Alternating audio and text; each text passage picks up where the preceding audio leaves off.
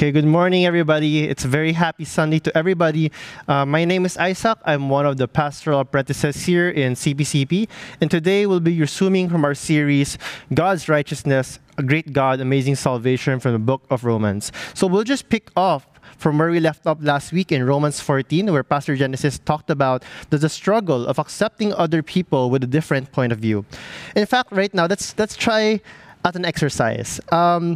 Do you think it would be okay for me to wear this cap or wear something more casual while I'm preaching the sermon to you? Now, I'm already hearing some voices saying that, no, di yan bagay, or bawal yan. You're not supposed to wear, something casual while you're preaching. And while I know some other people would say that, you're allowed to wear whatever you want, even though you're preaching a sermon of God. Because, we're free in Christ and we're free to wear whatever we want. While the other group would say that, we should wear our Sunday's best when we're serving and worshiping God. And you should wear something presentable when you're preaching so that we respect the altar of the pulpit. Now, in that short example alone, it already proves to us that we're a church of different views and different beliefs. And it's no secret that we live in such a world, in a nation today, that is very divided. In fact, last May, during the presidential elections, we were like fire and ice. We were at each other's throats, campaigning for our own presidential candidate. And as a church, the big Christian church, we're like a jigsaw puzzle. Broken off into different pieces, different denominations around the world. In fact, there's so many denominations, we can't even name them all. And it's common to hear stories of churches having internal conflict, then splitting off into a different church. And the ironic thing is, in fact, Christian Bible Church, many decades ago, is a result of a church split. So this problem of division and not being able to reconcile with other people is a very fresh and vivid issue to us as a church, as a nation, and also as a community. The issue of division and polarization is so fresh and vivid to us because the main problem is humanity has always been diverse and divided. And our history is constantly ravaged with tensions within the church, the nation, and the world. We don't have to look too far to see instances of conflict and division. And a different point of views on whether, for example, to wear this cap or wearing something more casual while preaching a sermon can actually both stem from good intentions, because one group would say that, you are free to wear whatever you want. Another group would say that you should wear something more presentable when you're preaching or when you're serving God. And the problem about this, or the complexity about this, is both views have merit. Both views are ultimately correct. And the dilemma is, which view should we follow? And this is just a very trivial issue compared to the issue that the Church of Rome is facing. In Rome, there were two fundamentally different groups. There were the Jews and the Gentiles. If you remember, the Jews were not allowed to eat unclean foods. There was a lot of foods that they were not allowed to eat, while the Gentiles were free to eat whatever they wanted. The Jews felt that some days were more sacred than others, while the Gentiles felt that all days were made alike. And Paul refers to these Jews as the weaker group, while the Gentiles as a stronger group. Now, we might think that these were just trivial issues of diet. They just don't want to eat meat. They're just vegetarian. But it's not as simple as that. It's not as simple as, what clothes to wear while preaching. It's not as simple as preferences. But we have to understand that these issues were a fundamental conviction of the Jews. These were issues that they were willing to fight and die for. Because the Jews believed that their diet and their observance of holy days were intrinsic and non-negotiable matters to their religious identity. So let me repeat that. There are fundamental convictions to the identity of them as a people. Now, we have to remember back then in the book of Daniel, which we had a series before, Daniel and his three friends, Shadrach, Meshach, and Abednego, they were willing to risk getting killed by King Nebuchadnezzar by refusing the food on his table. Do you remember that story?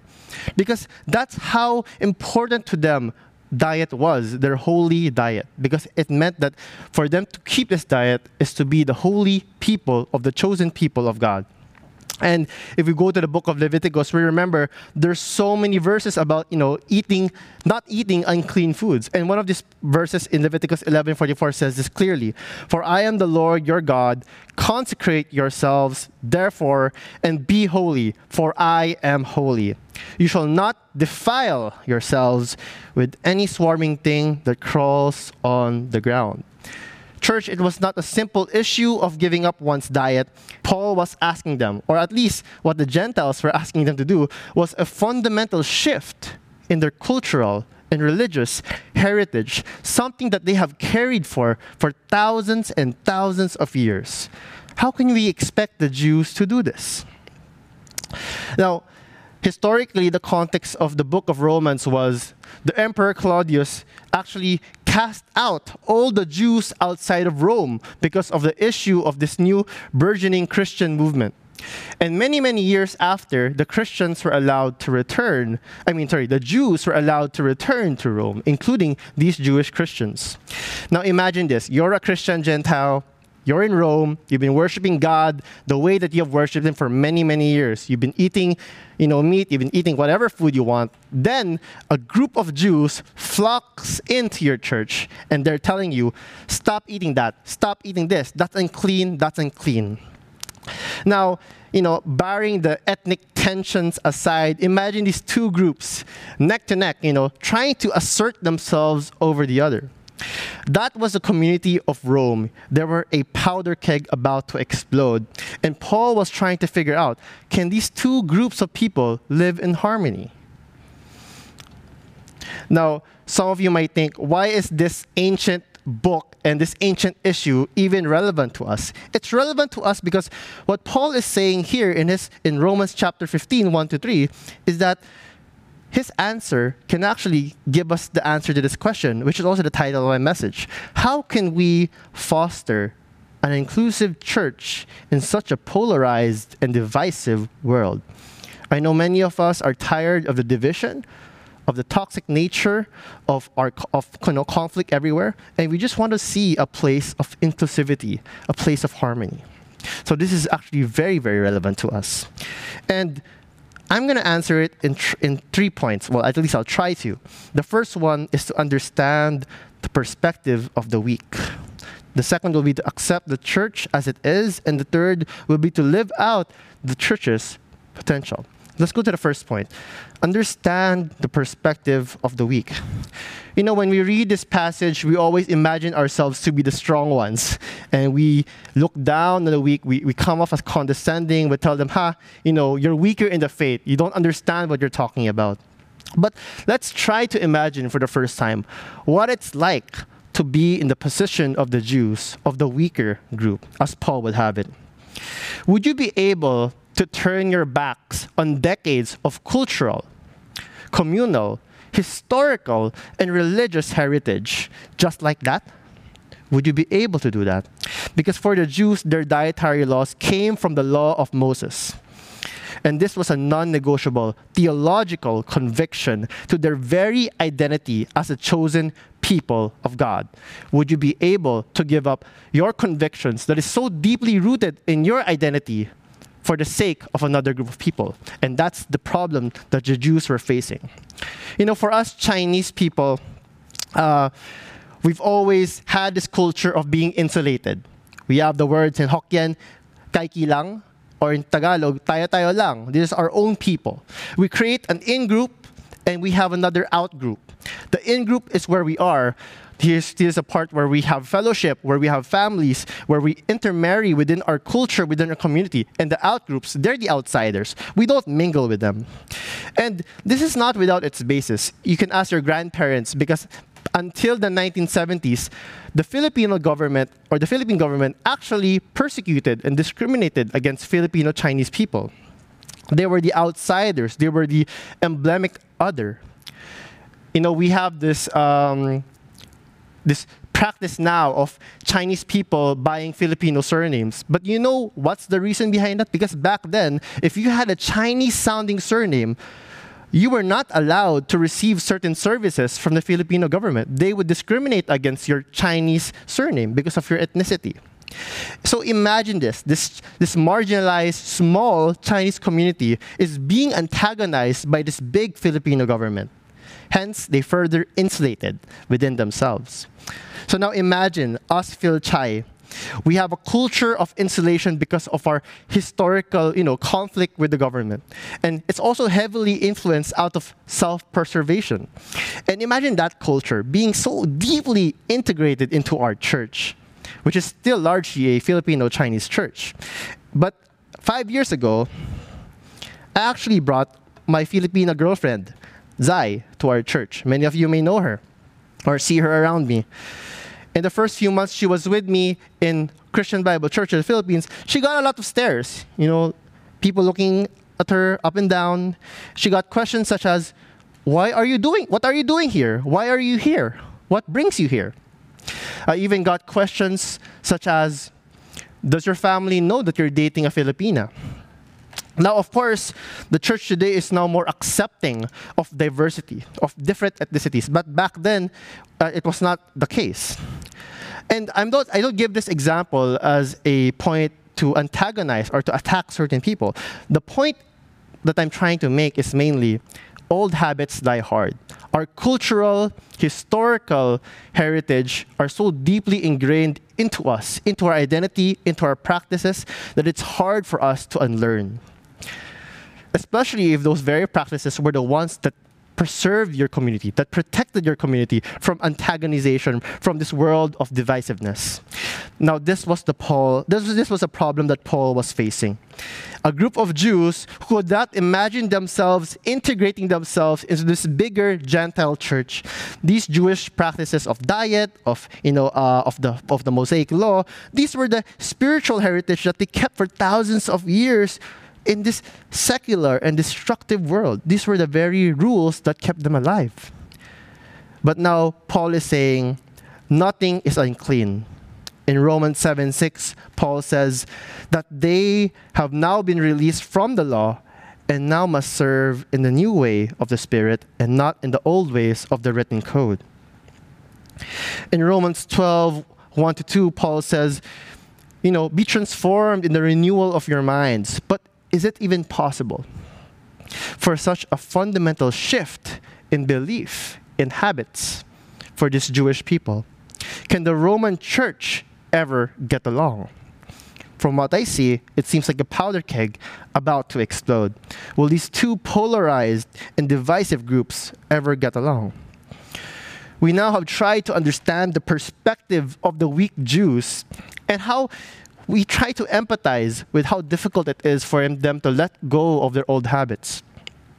And the second point I'm trying to make here is we have to accept the church as it is. Because here's what Paul says in verses 1-2. We who are strong ought to bear with the failings of the weak, not to please ourselves, but each of us should please our neighbors for their good, to build them up. You see, Paul understands the difficulty of changing deeply rooted practices. So this is important. Paul does not ask the strong Gentiles to impose their liberal, correct beliefs on the weak, conservative Jews. He does not say that.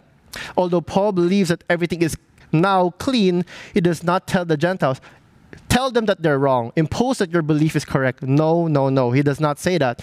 But Paul says, instead, be empathic.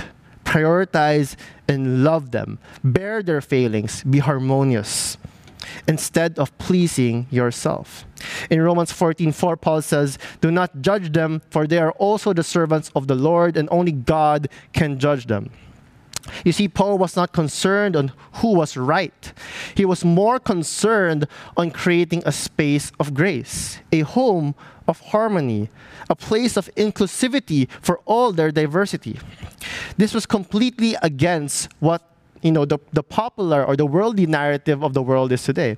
Today, the cultural narrative of the world will tell you, follow your convictions, ignore everybody else, follow your beliefs, do you. Run those who disagree with you over. Cut them off. Cut the toxic people off who are disagreeing with you. Those who disagree with your convictions, these people are bigots. They're backwards. They're barbaric. These are the people who we should cancel in our secular narrative today.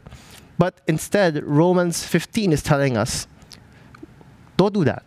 For us to be an inclusive church, we have to go against the grain. We have to go against the popular narrative of the world today. We have to stop insisting on our own views, but instead be empathic and love and accept those who think differently from us. You know, the only way that we can do this, to accept people who are so fundamentally different from us, is out of love. It's out of love. And I know this requires more disclaimers and qualifications, because Paul is not saying that everything is relative. Paul is not saying that just be united, just love the other, and give up your convictions. Paul is not saying that. Paul understands that we still have to, be wise and be critical and evaluate what is good and what is beneficial for the community. He does not say that we have to give way to the weak. We have to give up everything for the weak. He does not say that. Because there's a way that we can give up our convictions for the weak that can also be more detrimental for the church.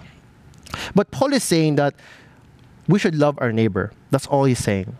Keep your convictions, but then prioritize loving and accepting your neighbor.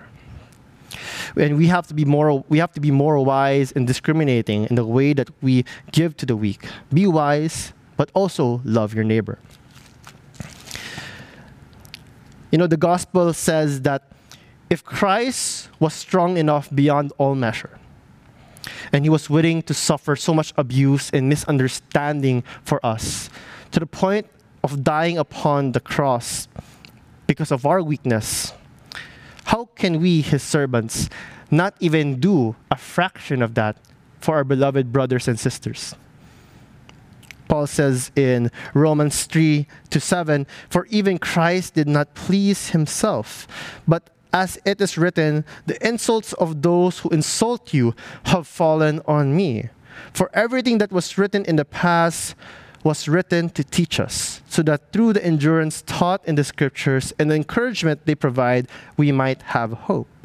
May the God who gives you endurance and encouragement give you the same attitude of mind toward each other that Christ Jesus had, so that with one mind and one voice you may glorify the God and Father of our Lord Jesus Christ. Accept one another, then just as Jesus or Christ accepted you in order to bring praise to God. Let me tell you another story. When I was first dating Zai, my girlfriend, I knew there would be some challenges because of the differences in our culture and our ethnicities. Many of our parents and grandparents today have this cultural notion of a great wall. You're only allowed to marry or intermarry or date within your own culture and your own ethnicity. And of course, that was a problem for me. And I remember at the start of our dating life, I would bring her to CCF because nobody knew us there, and we could just date as we please. We could just worship as we please. I was afraid of bringing her to CPCP where she would get, a lot of stares. And on our second date, I told Zai, there might be some problems with you dating me because of my culture, because of my race. And I told her there's so many barriers that could stop us from being together. But I told her that, I would do my best to fight for this relationship, because I see my future. I see a long-term relationship with you. And one night, I went to my parents' room and knocked on their door. And, I went in, I told them, "Mom, Dad, we have to talk." And I said that I'm dating this person, and I really see a future with her. Her name is Zai, and she's Filipino. Dead silence. And for like an eternity of silence, my mom finally said, "I would prefer that you would date and marry a Chinese person."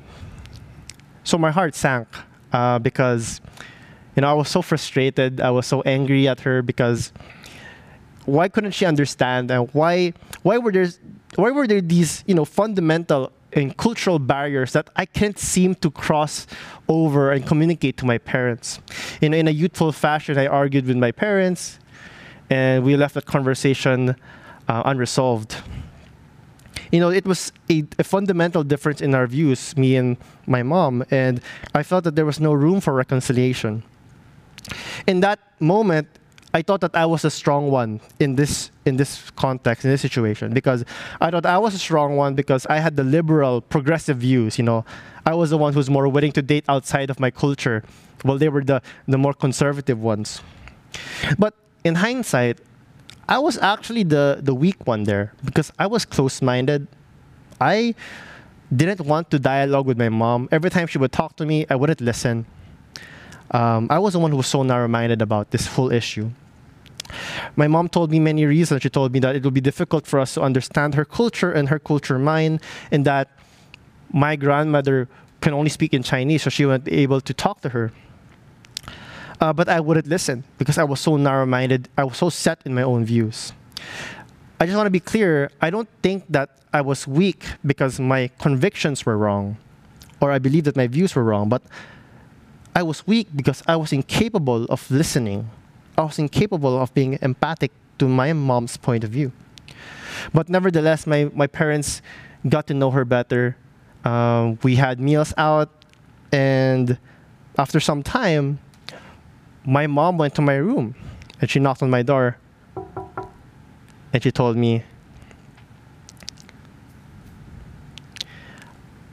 I would prefer that you would date and marry a Chinese person, but if it's God's will for you to date and marry Zai, I will fully support you.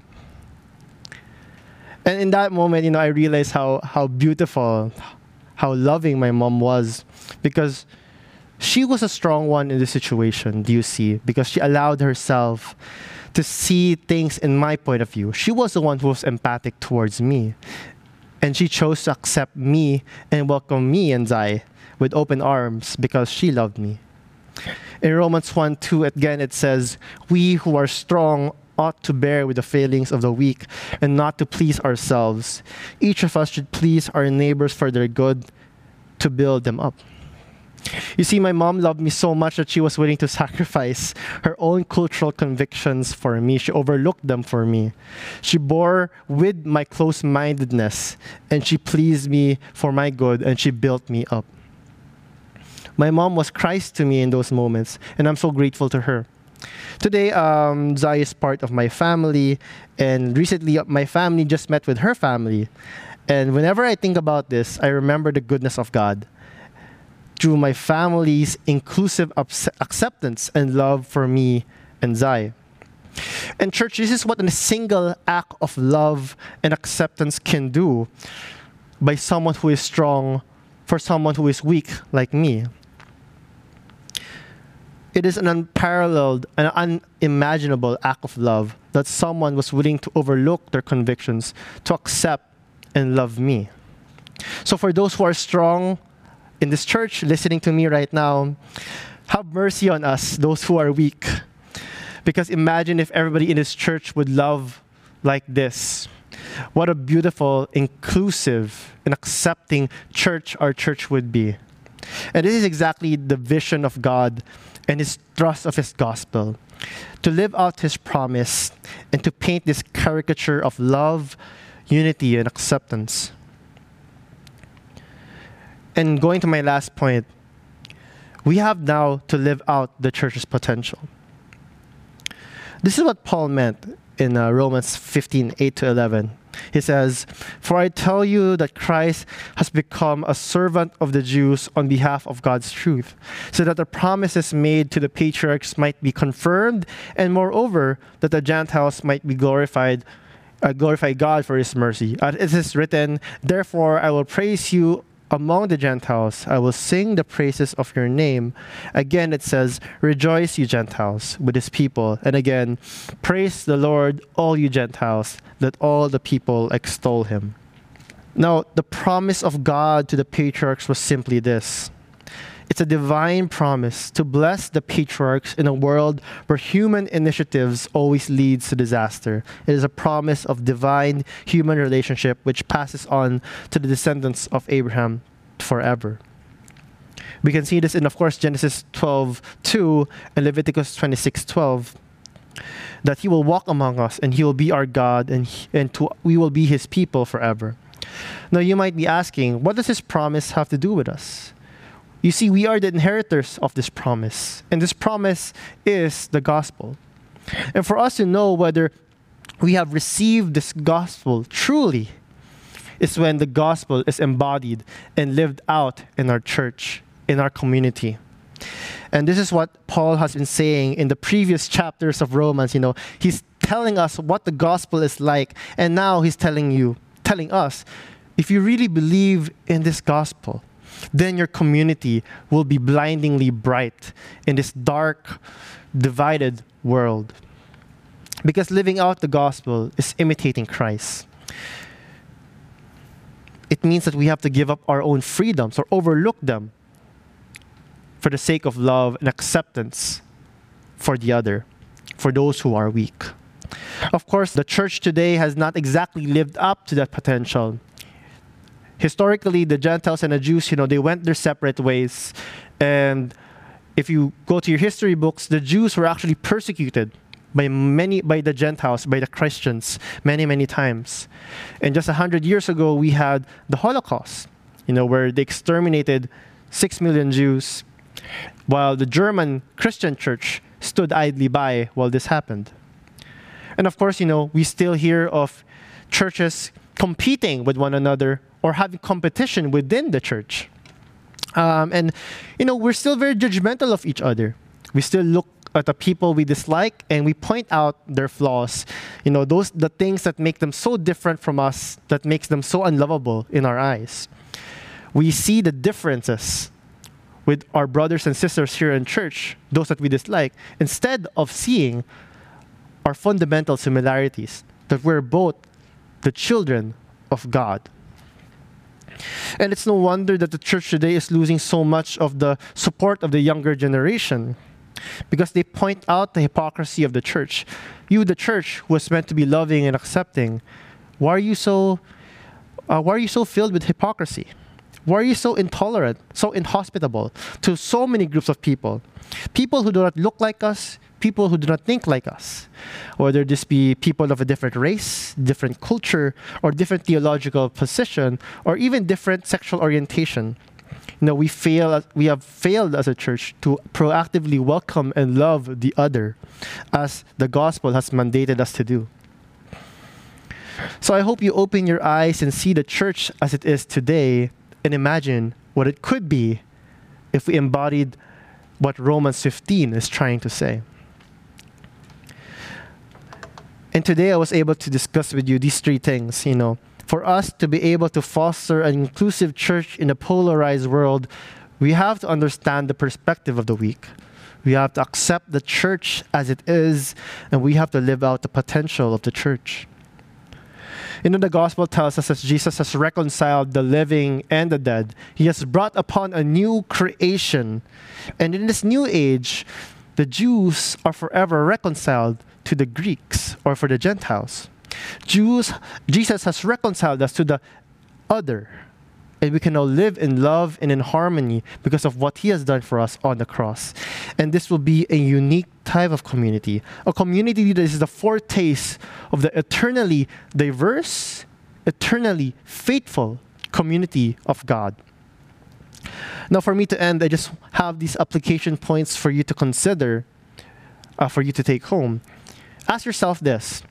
In any given situation, are my circumstances reflective of the crucified Christ, or am I often playing the part of the crucifying soldier? Do I value my own convictions more than loving the people that Jesus loved? Does being right feel better to me than loving others? Now, you can take a screenshot of this or just pause the video right here, but I think these are good application points for us to consider. And let me end with this beautiful passage that Paul leaves us. And again, Isaiah says, the root of Jesse will spring up, one who will arise to rule over the nations. In him, we, the Gentiles, will hope. May the God of hope fill you with all joy and peace as you trust in him, so that you may overflow with hope by the power of the Holy Spirit. Here are Paul's final words to us before delivering his greetings in the end of the book of Romans. He says, accept one another, just as Christ accepted you. In other words, let our church tell the Jesus story. Tell the story of Jesus so that we can foster an inclusive church in such a polarized world. Let's pray. Dear Heavenly Father, thank you, Lord, for this opportunity to discuss Romans 15 together. May we be filled with your Spirit and understand the perspective of the weak. Because we were weak ourselves, Lord, in our sin. And you were the strong one who accepted and loved us all the same. May we embody that love and acceptance for the other. May we be an inclusive church in this divided world. Be with us, Father. In your name, amen. Thank you, everyone. Have a blessed Sunday.